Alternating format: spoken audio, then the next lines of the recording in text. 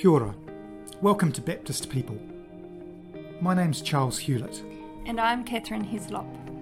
In our roles as National Leader and Executive Advisor within the Baptist Churches of New Zealand, we daily have the privilege of bumping into interesting people. These podcasts give us the opportunity to introduce them to you and to let them shape us as we endeavour to bring gospel renewal to people and places. In conversation, we explore something of their story. Why do we find them so interesting? What are they giving their lives to? Where does the motivation come from? We reflect together on both the highs and lows of their journey. Thanks heaps for taking the time to listen in today. Charles and I talked to the rock star and legend in our movement, Merrilyn Withers. Merrilyn has served the youth in the Baptist movement for over 40 years. She's really given her life to this work. In this podcast, we talk with Merrilyn about her love for young people, stories that have brought her joy, what concerns her the most, and her hopes for the future of Baptist youth ministries.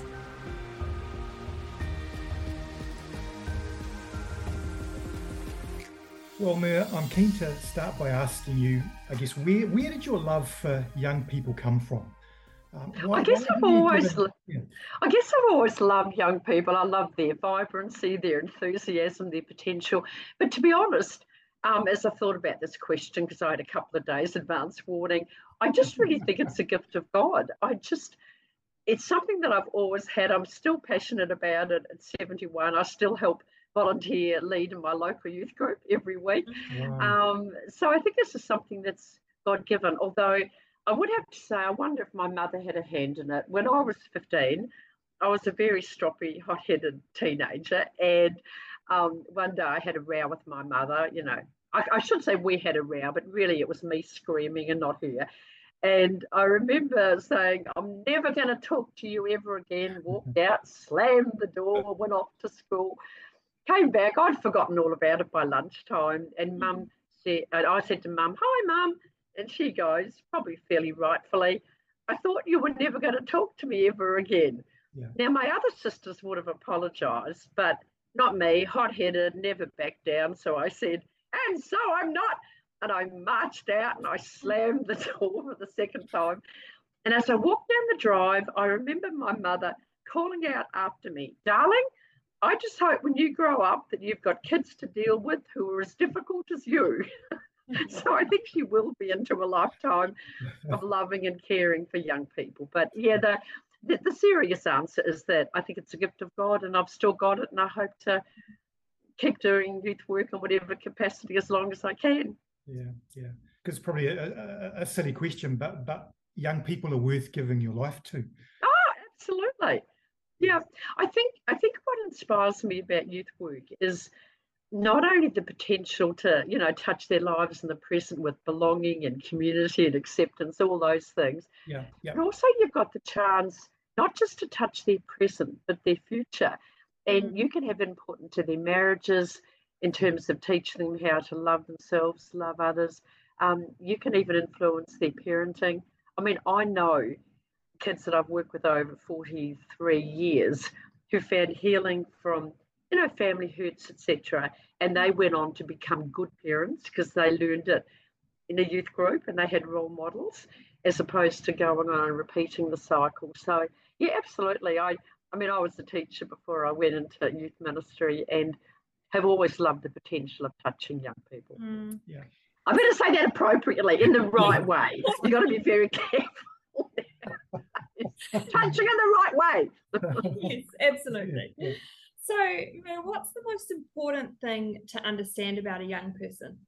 Yeah, I think a lot of things have changed, that we're dealing with new things, but the basics haven't. The need for acceptance, belonging, security, a sense of community, somewhere to hang your hat, to know that your life matters, to know that you're important, to develop their potential. So I don't think those things have changed from when I was 19 and a volunteer youth leader to now I'm 71 and a volunteer youth leader. I mean, there are new challenges like technology, screens, anxiety is a big thing we're facing now. I rarely in the early days ever heard about kids wanting to take their own life. I hear it, unfortunately, more than I want to nowadays. So there are new things that make it different, family breakdown, all those things. But I think the basic needs are still the same. And I believe with all my heart that we can make a difference. I really do. Awesome. So does a young person come to your mind whose story has brought you great joy? Well, you know what? When I got this question, I thought about it. And I can think of many kids over many years who found healing and hope in Jesus, and a lot of things. But two stories came to mind. And so I asked permission to tell two stories. Can I do that? Yeah. And I've got their names. They're happy for me to drop their names in. But many years ago at Extend, someone came to me and said, "Who's the stroppy Asian kid over there?" And I'm thinking, "Oh, what stroppy Asian kid?" And so I looked across and I found out later his name was Wilson Chan. But anyway, I made it my mission to get to know him and why he was there. And clearly he didn't really want to be there himself. But Sam Kilpatrick, his youth pastor, had, I think, condiment to going. And anyway, I'm thinking he's going to hate a week of discipling and getting to know Jesus better. But I mean, during the week, there was a couple of delightful Māori boys who became his mates, and they followed him everywhere, and they were praying over him and praying for him. And during that week, he gave his life to the Lord. So that's a great story. But where the point comes in is years later, I was listening to Wilson tell the story of how he became a Christian at some event or other. I can't remember. And he said, "I went to this camp I didn't want to go to." But he said, "I said to God, if you're real, give me a friend." And I was sitting there thinking, oh, cool. You know, there's good mates Wilson made during that week. So I was sitting there confident he was going to tell a happy story. And then he went on to say this. He goes, "But God didn't give me a friend that week." And I was sitting there thinking, Wilson, how can you say that? I was there. I saw it. And then he went on to say these words. He said, "God didn't give me a friend that week. God gave me a family." Wow. And I've never forgotten it. And, you know, and I think it shows us the point that, you know, at the time we may not even see what we're doing. We may see surface results, but often the long-term story tells the truth and the importance of family, the importance of belonging. And now he's a ordained Anglican pastor, you know, and so that's one story that comes to mind. The other is about Caleb Holdor, who is now intermission at Kerry, and he rang me at 10 to 1. I said, "If you don't ring me by 1 o'clock to give me permission, I'll be ringing to ask you forgiveness after, after 1 o'clock." But anyway, I was talking to him a few years ago. He was doing a workshop for us, again at Extend, and he wanted to call it Brown and Proud. I said, I said, "Should we call it that? It might sound like we're not thinking as, should we be proud of being brown?" He goes, no, that's the topic I want. And he goes, "Let me tell you where it happened." He goes, "As a kid, when I used to play video games, that was my moniker, Brown and Proud." But he said, "I never believed it. I never felt proud of who I was. I never felt that I had a lot to contribute. I never felt that I could really lead." And I felt, oh my goodness. And I said to him, "Well, I hope I never made you feel that way." And he goes, "No, it was just the opposite." He said, "At Extend, for the first time in my life," he said, "I saw brown leaders on stage. I had a Samoan small group leader. I saw Matt Renata, and I saw Luke Carr-Morgan. Sorry, Luke, just forgot your name temporarily."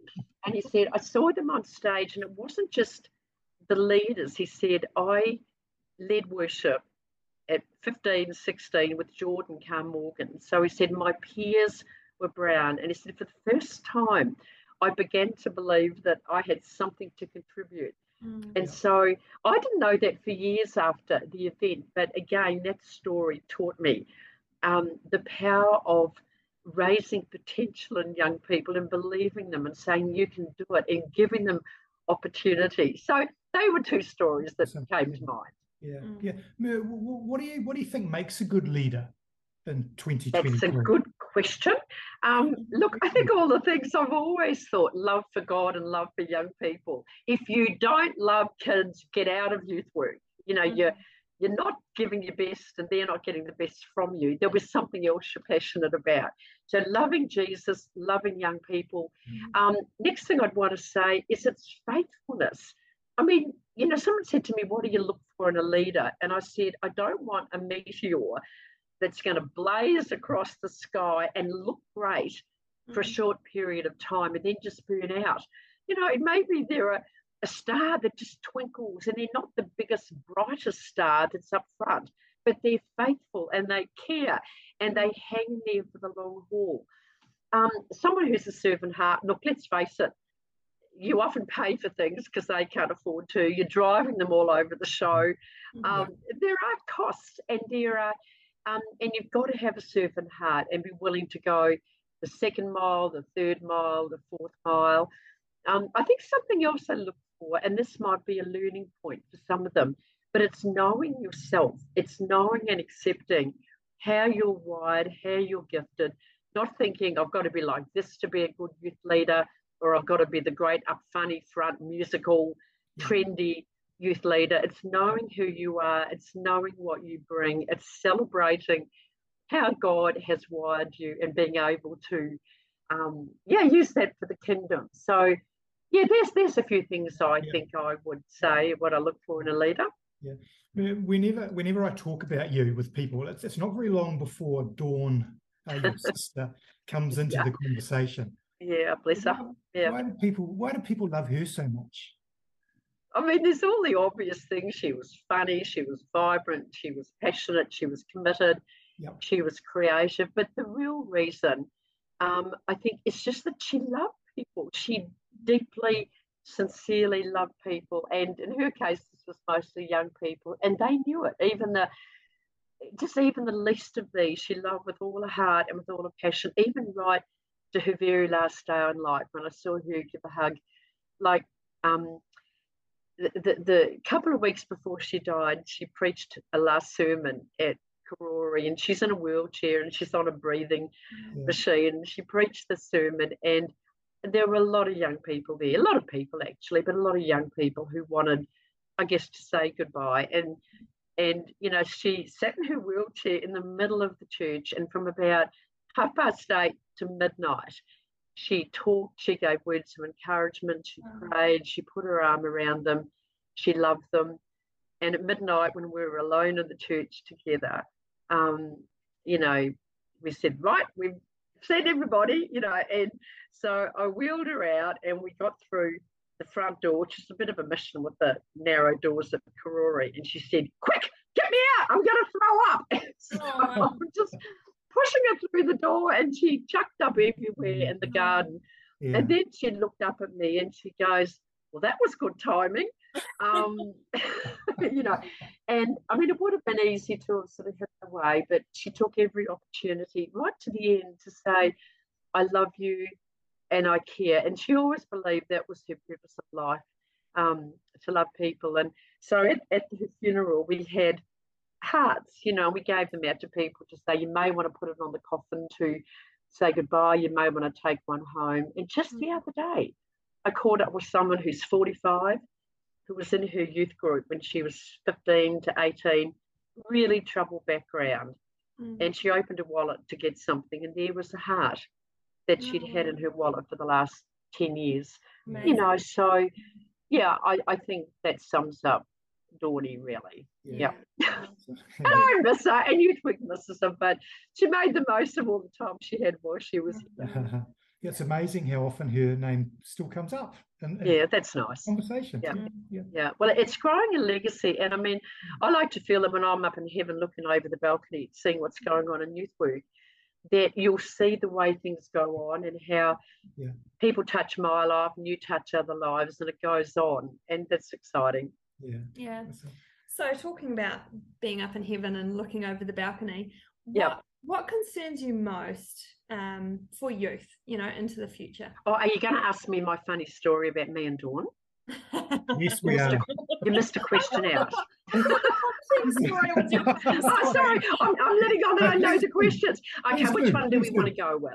Please do. Funny story. Go funny story. Okay, well, look, there's many funny stories. I mean, a lot of them to do with travel and things like being held up at gunpoint in Peru and That's only funny because I'm still here to tell the story. It would have been funny if we got shot. But no, one came to mind, and I've asked my friend Andy Bank, who's youth pastor at Lower Hutt, if I could tell the story. And you know how you're doing something, Charles, you must know this, and you think, am I making any difference? Truly, is anything I'm doing working? You know, and you tear your hair out at times. And I was at this camp running it back in the 90s, mid-90s, and there was a few kids there that I'd been praying for and was hoping for a breakthrough. And then suddenly, to my amazement, one night during worship, here they are, hands raised, and I thought, oh, there is a God. How wonderful. You know, look, these kids are responding. It wasn't probably an hour and a half later, maybe getting close to midnight, when we're trying to get them down, get everything quiet, and there was this uproarious laughter coming from one cabin. And I went over, and I knew exactly who it was, and I leaned under the window and said, Andy, be quiet. We're trying to get everybody down. You know, I hear my loving Jesus Andy making this racket. And he goes, Moo, watch this. And I'm not quite sure how to say this delicately on a Baptist podcast, but he does this loud and proud fart. And I said, Andy, I said, goodness, grow up. Come on. You're waking every other cabin up. And he goes, no, that's not the best bit. Watch this. And then he produces a cigarette lighter, and he proceeds to kind of light the methane gas, which emanated from whatever. And there's this blue flame that suddenly goes, and I said, Andy, you're going to need your manhood one of these days, and if you burn it now, it's not a good thing. And anyway, as Dawn and I walked away from that encounter, and we got about 100 metres away, and we just started laughing. And Dawn turns to me and she goes, that kid is going to be a great youth pastor one day. Wow. Yeah. And the aftermath of that story is Andy is now the youth pastor, same church where Dawn was the youth pastor. Oh, wow. So he came up to Hutt City Baptist, met Jesus there. I had a bit of influence on him through various things, and now he is the youth pastor at Hutt City Baptist. And to finish the story, I'm his volunteer. You know, so the story goes full cycle, but yeah, that's one of my favourite stories. So are you going to play some similar tricks on him now that you're? Oh, we have over the years, yes. It's been an ongoing. All right. Yeah. So now, would you like to tell us? Sure. What things concern me the most? Yeah, this is a hard question. Like, I find I'm balancing real optimism and faith with realism. You know, and having to say, let's be honest, what's really going on. So I'm always passionate and I guess optimistic about the future, but a lot are fragile and they're struggling for a whole variety of reasons. And one of my main concerns is that there will be enough of us who are passionate and committed enough to rise up and be there for as many of them as we can. It's not an age thing. I'm nearly 72, you know, so if you love kids, you can do it through a lifetime as a paid person or as a volunteer. But to challenge them, to mentor them, to lead them, to inspire them, to nurture them, to care for them, to walk alongside them. But I'm concerned about a lot of our churches without youth ministries. I'm concerned about gaps in leadership. I'm concerned that it takes more time and effort than it used to. So there's a lot of things I'm concerned about. But at the same time, I hold that intention with a great God and people who are on the ground doing stuff. So, yeah, let's roll into the future with hope and faith. Yeah. Yeah, cool. Yeah, absolutely. Yeah. We've, become quite excited, especially about, the shaping of BYM for the future. Yes. As you know, we've just appointed a youth catalyst. I do. Yeah. So what are your hopes for BYM? I think one of my key hopes is that it grows, finds new vision and strength. Like I've always had the picture that youth work is like a building or a whare, that it's got a roof and it's got walls and it's got a floor. And the floor is the ground level. That's where youth work happens every week. We need strong local youth ministries right through the country and to hopefully rebuild and restart and re-energise if there is nothing and to strengthen where there is something. So that's the floor. And the walls really are it's the regional leaders or regional leadership, paid or unpaid if we can't pay them. But that's where we do things together that a local youth ministry can't do. But it can't be a big national thing because that's quite difficult to manage, So, so the walls, things like Easter camps, things, training. Down here they do a bus tour every year, things that can work regionally. And the roof really, I guess, it's the oversight. It's the big picture vision. It's the what's happening here. It's the asking the questions. And I think to have all of those things strong is really important. I mean, I'm delighted. I've known Ethan since he was about 6'6" and 15 and rocked up to extend. And I'm thinking, man, where do you finish? And seen him grow into this role. So I'll be praying for him. I wish him every strength as he goes forward. But my hope and vision is that there will be passionate, committed, inspirational and servant-hearted leaders who love God and love young people at a national, a regional and a local level, just to spearhead things. And of course I hope and pray that there'll be adequate funding and resources to support them, and locally, my dream, I've always had this dream that every church will have a youth ministry that is vibrant and life-changing. So, we've had our battles, we've had change, but God is good and he will take us forward. And so there's some of my thoughts for you, for what they're worth. They're worth a lot, Mer. Yeah. Thank you. And it's been really good to talk with you. Have you got anything else you would like to say before? Well, look, I'd like to extend a plug if there's any pastors listening to this in the North Island. Sorry, South. I think Mike's running one down there. We'd love to have your kids come along in July, particularly if you've only got 1 or 2 kids, because we can manage it. We can manage it if you can send them without a leader. We can make it work. So that's my next big thing. Of course, be praying for Easter. All through the country. I'm going to Easter camp this year.